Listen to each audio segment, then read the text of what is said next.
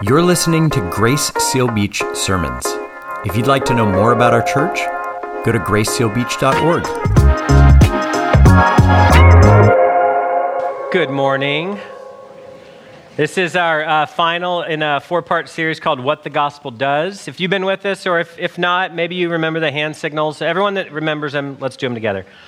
The gospel comes to us, it changes us, it brings us in, it sends us out. That's right. The gospel comes to us. It comes as news, comes as a gift. It comes to us. We didn't go looking for it. The gospel changes us. It doesn't make us nice. It makes us new. Right? We have a new Lord. We have a new perspective. We are a new creation. And the gospel brings us in. It makes us family, a family whose members do the will of God, a family whose foundation is secure because it rests on the work of Jesus. That's where we've been over the last 3 weeks. This morning, we close out the series with the gospel sends us out. So if we think about last week, the gospel brings us in. It does that in order to send us out. 4 things to note today about how the gospel sends us out, all from the book of Acts, and this is in the bulletin in your outline there. And on the back of the bulletin, there's some quotes that you'll also have for when I read those in the service. So in the outline, we're sent out in power, Acts 1 and 2. We're sent out with others, the end of Acts 2. We're sent out in fear and comfort, Acts 9:31. We're sent out today, Acts 29. So we're going to cover a lot of ground this morning, and there'll be a lot of me reading in the Bible and quotes, and if you just follow along. But I hope through it all, you'll hear loud and clear that whether it's across the sea or across the street, whether it's the first century or the 21st century, God's people are a sent people. And I've had this first quote I'll read. I've had this for a while. I couldn't track down the source, but I'll read it. It does a great job setting the tone for today's message. And I'll just say, someone said, we do missions, and this isn't me. I didn't just it's not a humble brag or anything. It's a great quote. Not me. Someone said, we do missions because God does missions. The very idea of missions, that of sending, is at the heart of our Trinitarian God. In love, the Father sent the Son to be the Savior of the world. After Jesus' resurrection and return to heaven, both the Father and the Son sent the Holy Spirit. This was to abide with, comfort, and empower the people of God to convict the world of sin. The mission of God continues as Jesus sends his people out into the world to be his witnesses to the ends of the earth. So when we, church, when we hear the gospel, are changed by the gospel, brought into the family of God, this is so wonderful, isn't it? It's great to be in God's family, to be in a local church. There's nothing quite like it. I've heard some of your stories about how the community has come around you in times of need, how much you value being a part of this family. But the gospel's work, what it does, is not finished when we come into the family. It comes to us, it changes us, it brings us in so that it can send us back out. We're brought in to be sent back out. God wants us to enjoy our redemption, to feel the greatness of forgiveness, right? He does. He wants us to breathe in the freedom we've been given, to really prize that.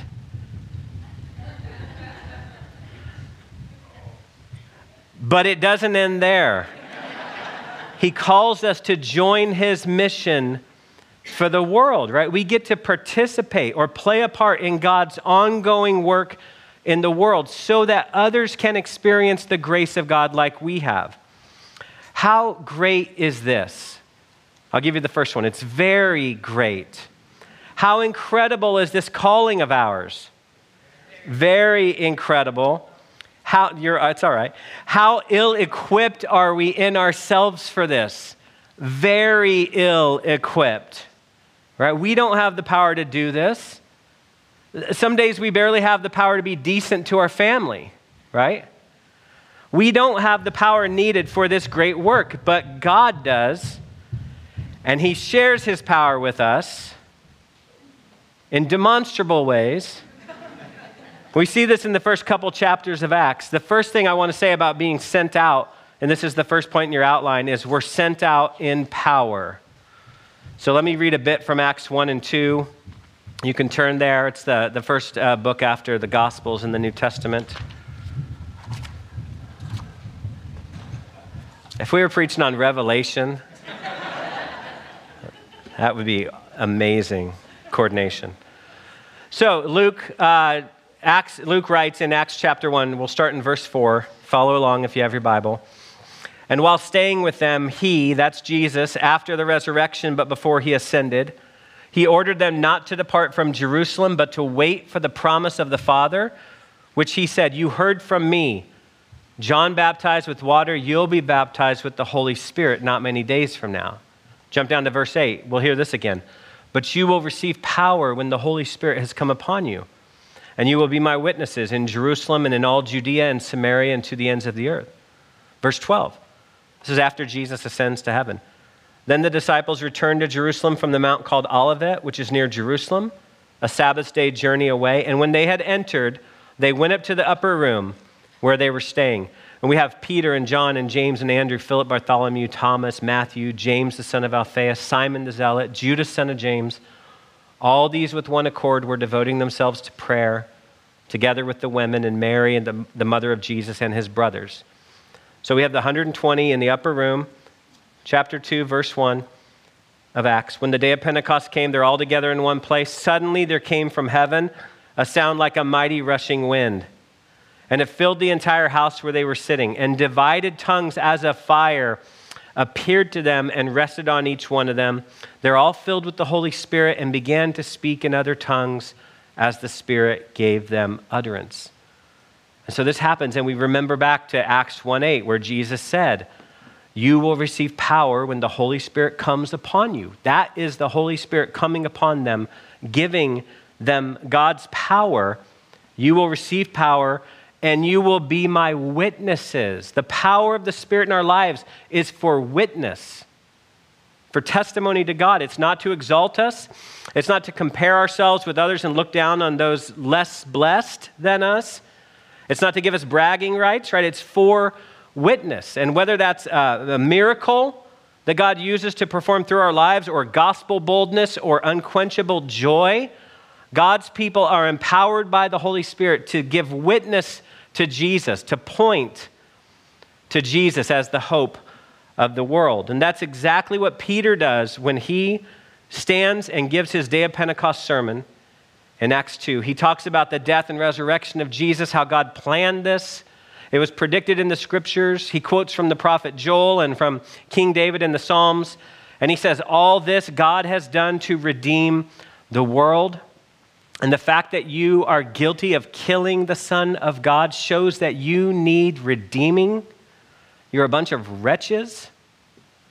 But good news, the one you killed didn't stay dead. He is risen from the dead. And if you'll believe in him, even though you're guilty, the one that you're guilty of putting to death, your sins, that one will set you free. He will be your Savior. By the way, Jesus, he's the one who's doing all of this today, Peter says. Acts 2:33, being therefore exalted to the right hand of God, having received from the Father the promise of the Holy Spirit, Jesus has poured out this that you're seeing and hearing. He's responsible. Jesus has poured out the Holy Spirit on his people. And by doing that, Jesus has empowered his people to live for him, to continue the work that he began on earth. And while Jesus is not with his people today in body, he certainly is with his people today. Truly, really. He didn't lie when he said to his disciples in Matthew 28, behold, I'm with you always. Jesus, by the presence of the Spirit, is with us today. This is how Paul can say to the Colossians, Christ in you is the hope of glory. Not one day he will be in you, but Christ in you now, Colossians, is the hope of glory. This is how Jesus can say in John 15, you abide in me and I'll abide in you. The Spirit unites us to Christ, and the Spirit is the power we need to live as sent ones. We're sent out in power. And this feels more like a hallelujah in response from you all instead of an amen. So can I get a hallelujah? Hallelujah. Amen. The very power of God, the Spirit who raised Jesus from the dead, that same Spirit empowers us today. And that's incredible. We're sent out in power. And as we keep reading the account in the early church, in the book of Acts, we see that we're also sent out with others. We're not alone. Something that can be really intimidating for many Christians is the thought of sharing our faith or witnessing or being sent all by ourselves, right? You know, God calls you to India because he never calls anyone to Kauai, right? He calls you to India. You're not part of any team. You leave all and follow him, and there you are, a one-woman witness, just by yourself. Or God calls you to Javatini's, which seems to be part of my calling, the little coffee shop right over here. And when you're there, you're supposed to engage people with the gospel whenever and whomever you can. And again, it's just you by yourself drinking coffee. That's intimidating. The truth is, God never intended for us to be sent by ourselves. We are sent out, but we're sent out with others. We don't go it alone, right? The Apostle Paul even had traveling companions, co-laborers in the gospel on his missions. And when Jesus sends out a larger group of disciples in Luke 10, they don't go out by themselves, but like the animals that entered Noah's ark, he sends them out in pairs, 2 by 2. A great picture of what it looks like to be sent, God's sent people, is found in Acts 2, 42 to 47. So if you have your Bible open, look there, verse 42, Acts 2:42. And they devoted themselves to the apostles' teaching and the fellowship, to the breaking of bread and the prayers. And awe came upon every soul, and many wonders and signs were being done through the apostles. And all who believed were together and had all things in common. And they were selling their possessions and belongings and distributing the proceeds to all as any had need. And day by day, attending the temple together and breaking bread in their homes, they received their food with glad and generous hearts, praising God and having favor with all the people. And the Lord added to their number day by day those who were being saved. There's no Lone Ranger, solo Christian here. This is a community of God's people. They're sent with others. We read they are together. They live out their faith. It's the church being on mission, a family on mission. And notice what makes their community so compelling. And it's not rocket science. They're devoted to the gospel and they're committed to each other. That's it. They're committed to each other. They knew how to share. That's how it shows up, their commitment. They share meals, they share resources, they share their lives. They sacrifice for each other. We see that in that when someone had a need and I have more than I need, then I meet their need. In a community that has all these resources, nobody goes without. They saw themselves as family, brothers and sisters with one and the same Father. They live like it. Sometimes we hear this word sent. The gospel sends us out and we think, uh-oh, I got to go somewhere. And that somewhere is very, very far away, right? It's not strange we would think this given the way we talk about being sent in the church. We often refer to missions organizations as sending agencies, right? Where would these agencies send you? Not normally Atlanta or LA. It would be more like Bangladesh. So it makes sense that when we think about being a sent people, in our minds we think missionaries, right? And I would say that's right. We should think missionaries, but we need to expand our understanding of who missionaries are. It's not just people that leave their zip code for a foreign land. It's all of us everywhere, right where we are. We're all sent. Where are we sent? Some overseas, but most of us right where you are, right where you live with the people you already know. As God's people, we're a sent people. So the gospel's work, it doesn't end when someone lands in the church, right? We don't have a 3-part series, right? The gospel comes to us, it changes us, it brings us in. Let's eat, right? We have a 4-part gospel. As wonderful as it is to be a part of this church community, and I can tell you it is. This family is great. We will not be faithful to God if all we do is keep our numbers with us right here 8 o'clock, 9:30, 11, and we gather together every week. As great as this is, we love each other, we care for each other, we pray for each other really well. That's fantastic.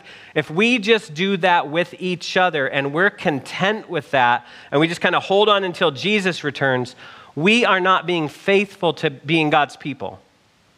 We're not being faithful to the gospel. And I hope you want more than that, just to have what we have with each other.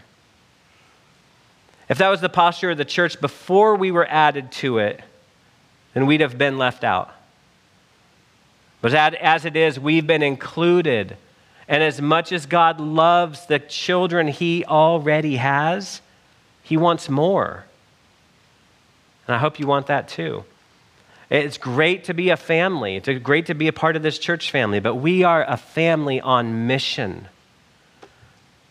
Leslie Newbigin, maybe you know his name. He was a British theologian and missionary to India for much of his career.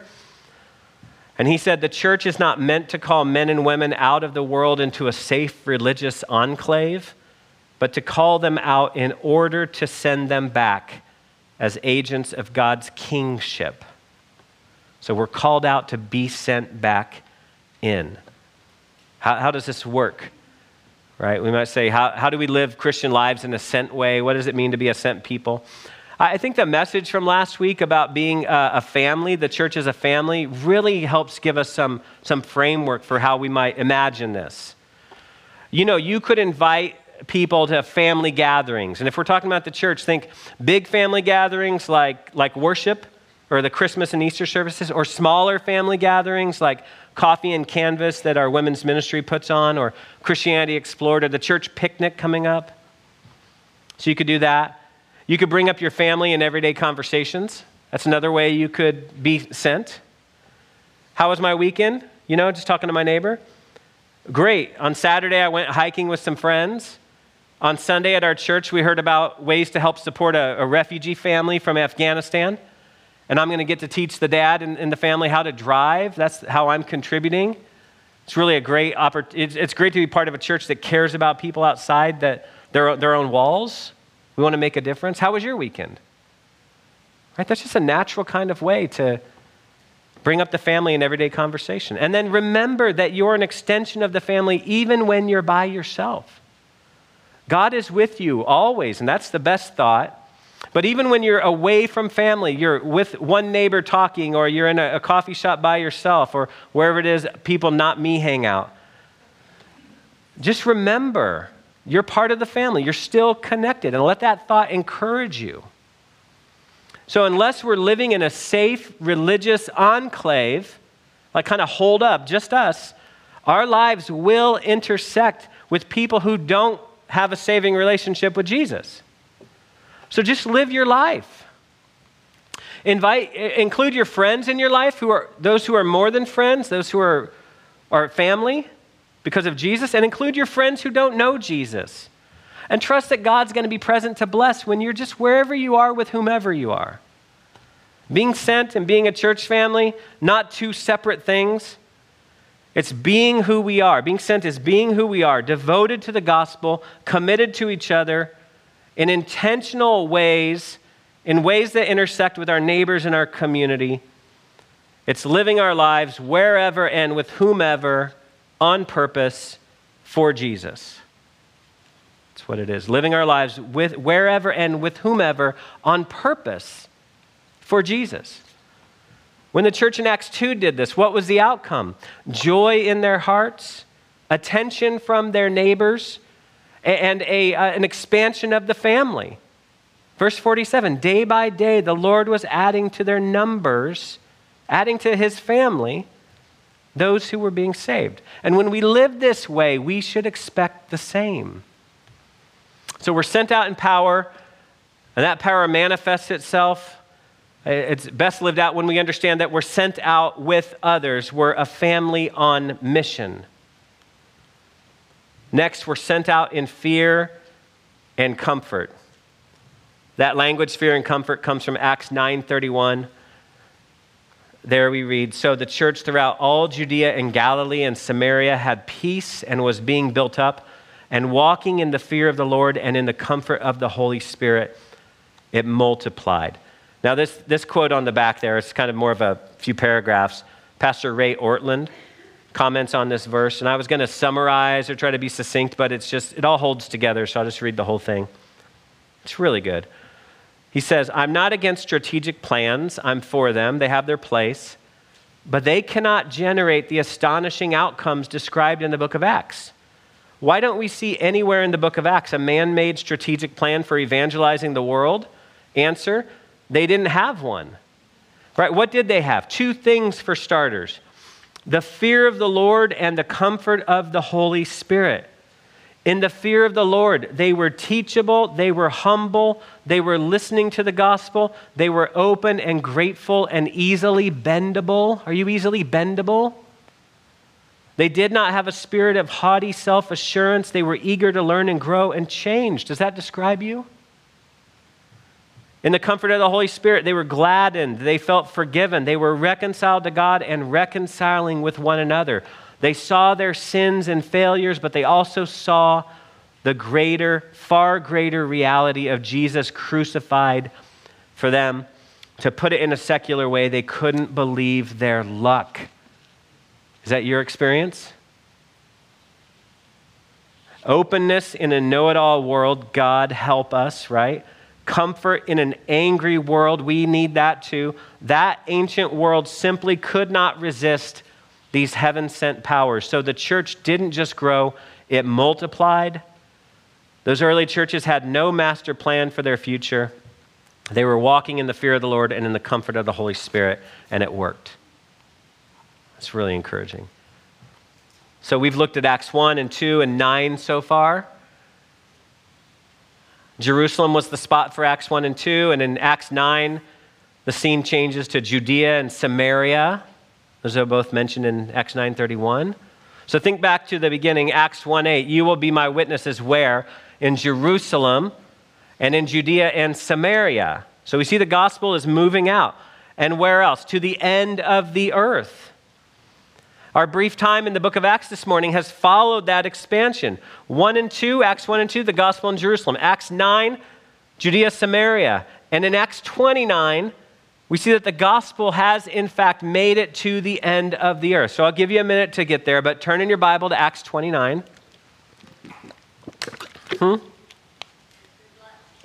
Good luck. Why is that, Paula? Because the written part of Acts Ends with 28. I didn't put your name here, Paula, but now you might be tempted to say, Pastor Tim, from Paula, there's no Acts 29. And I'd say, and you'd be wrong. It's true there's no Acts 29 in our Bibles. That is true. It ends with 28. But there is an Acts 29, the church in Acts 29. Are you ready? It's us. Ta-da! Look around. We're the church in Acts 29. God's ongoing mission in the world. Let me say this again, slowly. God's ongoing mission in the world has been entrusted to us and people like us. How does that make you feel? Probably a lot of mixed emotions, right? Wow, amazing, that's awesome, such a privilege, what a responsibility. I better change some things about me. Unless we think people were fundamentally different in the first century than they are today, God has always done his world-redeeming work through jars of clay, through frail folks like us. Friends, we are God's plan A, and there is no plan B. Just as his people have always been sent out whenever and wherever they've lived, we today are sent out. If you've trusted in Jesus, he's your Lord and Savior, then you've received power. The Holy Spirit has been given to you. He's come upon you for witness right where you are in your everyday life. We are the church in Acts 29. The church didn't end with the apostles. It continues through the generations. And sometimes we forget that. We have a little distance between what we read in the Bible or we think about the early church and us modern Christians today. But we are the continuation today of that same church. What we read every Sunday in the scriptures is not just ancient history, it's our history. We're a later chapter of the same story. The church will continue on. It'll keep playing its role in preaching and pointing to Jesus until he returns. And I hope you're excited about being part of that. So in Acts 1 and 2 and 9 and 29, we see the church, the Spirit-filled family of God, continuing the ministry of Jesus until our King comes back in person.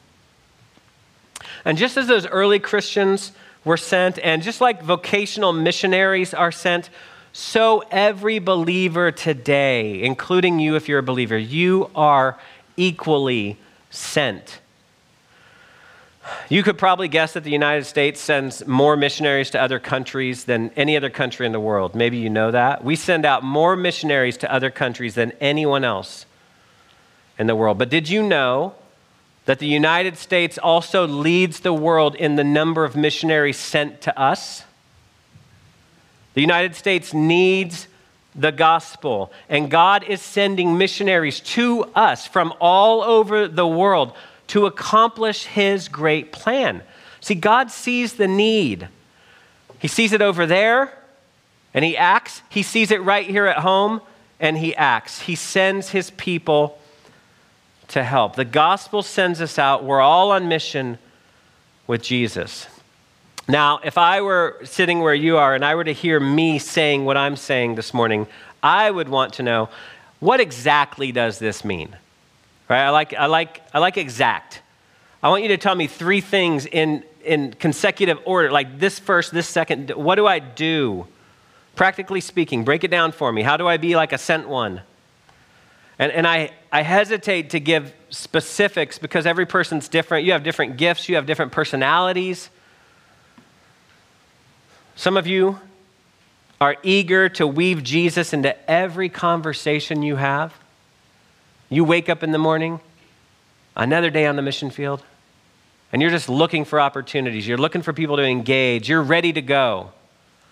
Many of you, that's not you.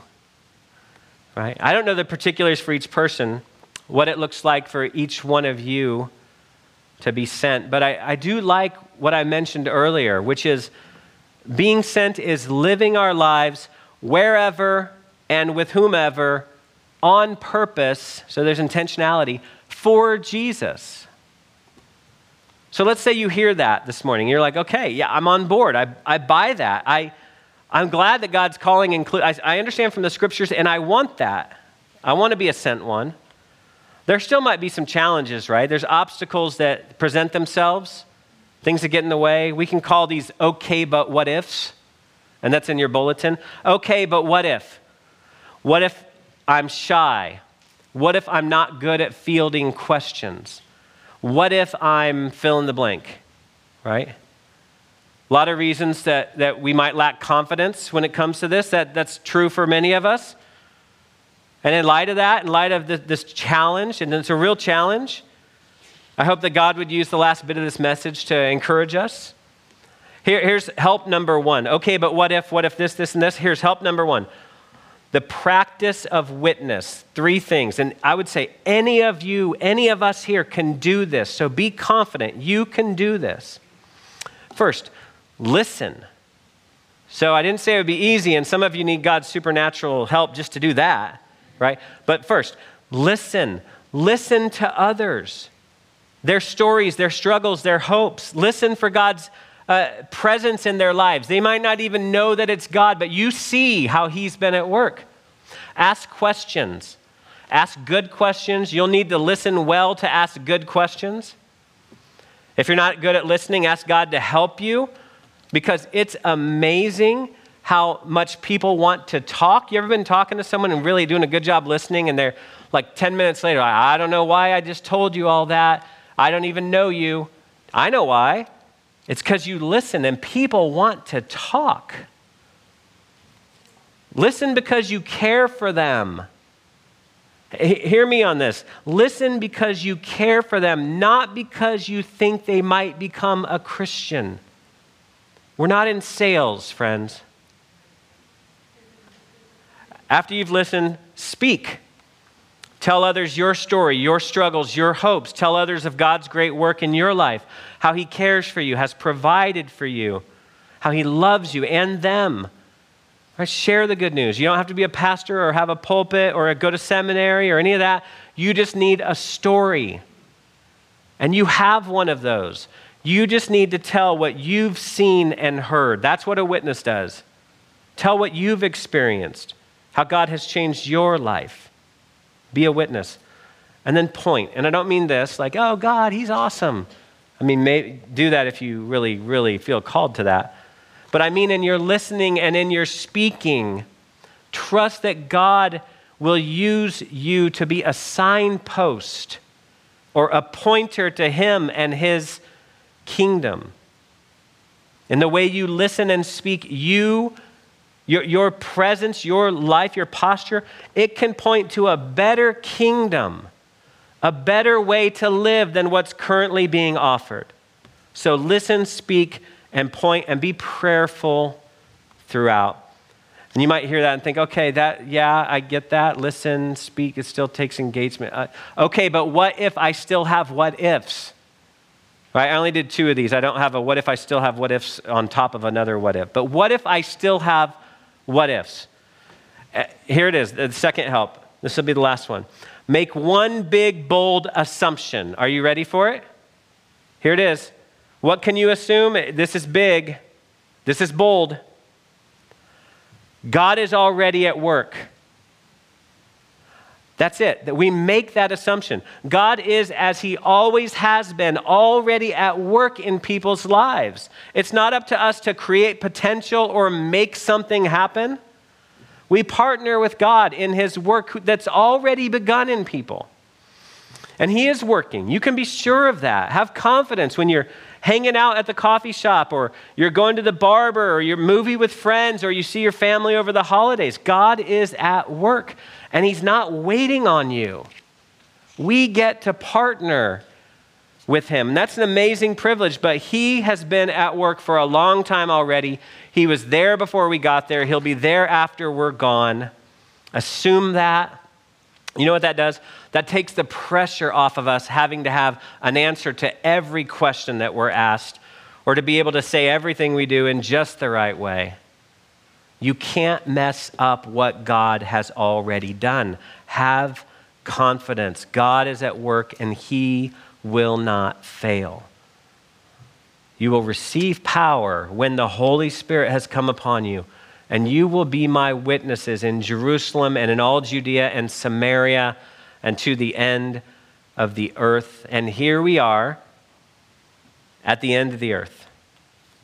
Right? God has been faithful to fling Christians far and wide, from Jerusalem to Judea to Samaria to Rome, across the ocean to the United States to Southern California to Seal Beach. All over the world there are Christians today because Jesus is true to his word, and he poured out the Holy Spirit on the day of Pentecost. May God, our great sending God, add his blessing to his word this morning, and may he add his blessing to us, his people, as well. So the gospel comes to us, it changes us, it brings us in, it sends us out. And once a week, on the day Jesus rose from the dead, which is today, Sunday, we, God's people, gather together to rehearse the gospel, to practice our faith, to renew our commitment to God and to each other. And when we do this, when we gather for worship, we get to hear the gospel in the preaching of the word. And on Sundays that we come to the Lord's table together, communion, we get to employ some other senses too. In addition to hearing, we get to see and to touch and to taste the gospel. And I suppose if you're so inclined, you can smell the bread and the cup too. The gospel, we could say, is coming at us in stereo today. Let's take a few moments in silence to just quiet our hearts, to repent of our sins as we prepare once again at the table to receive the good news. So let's take some time.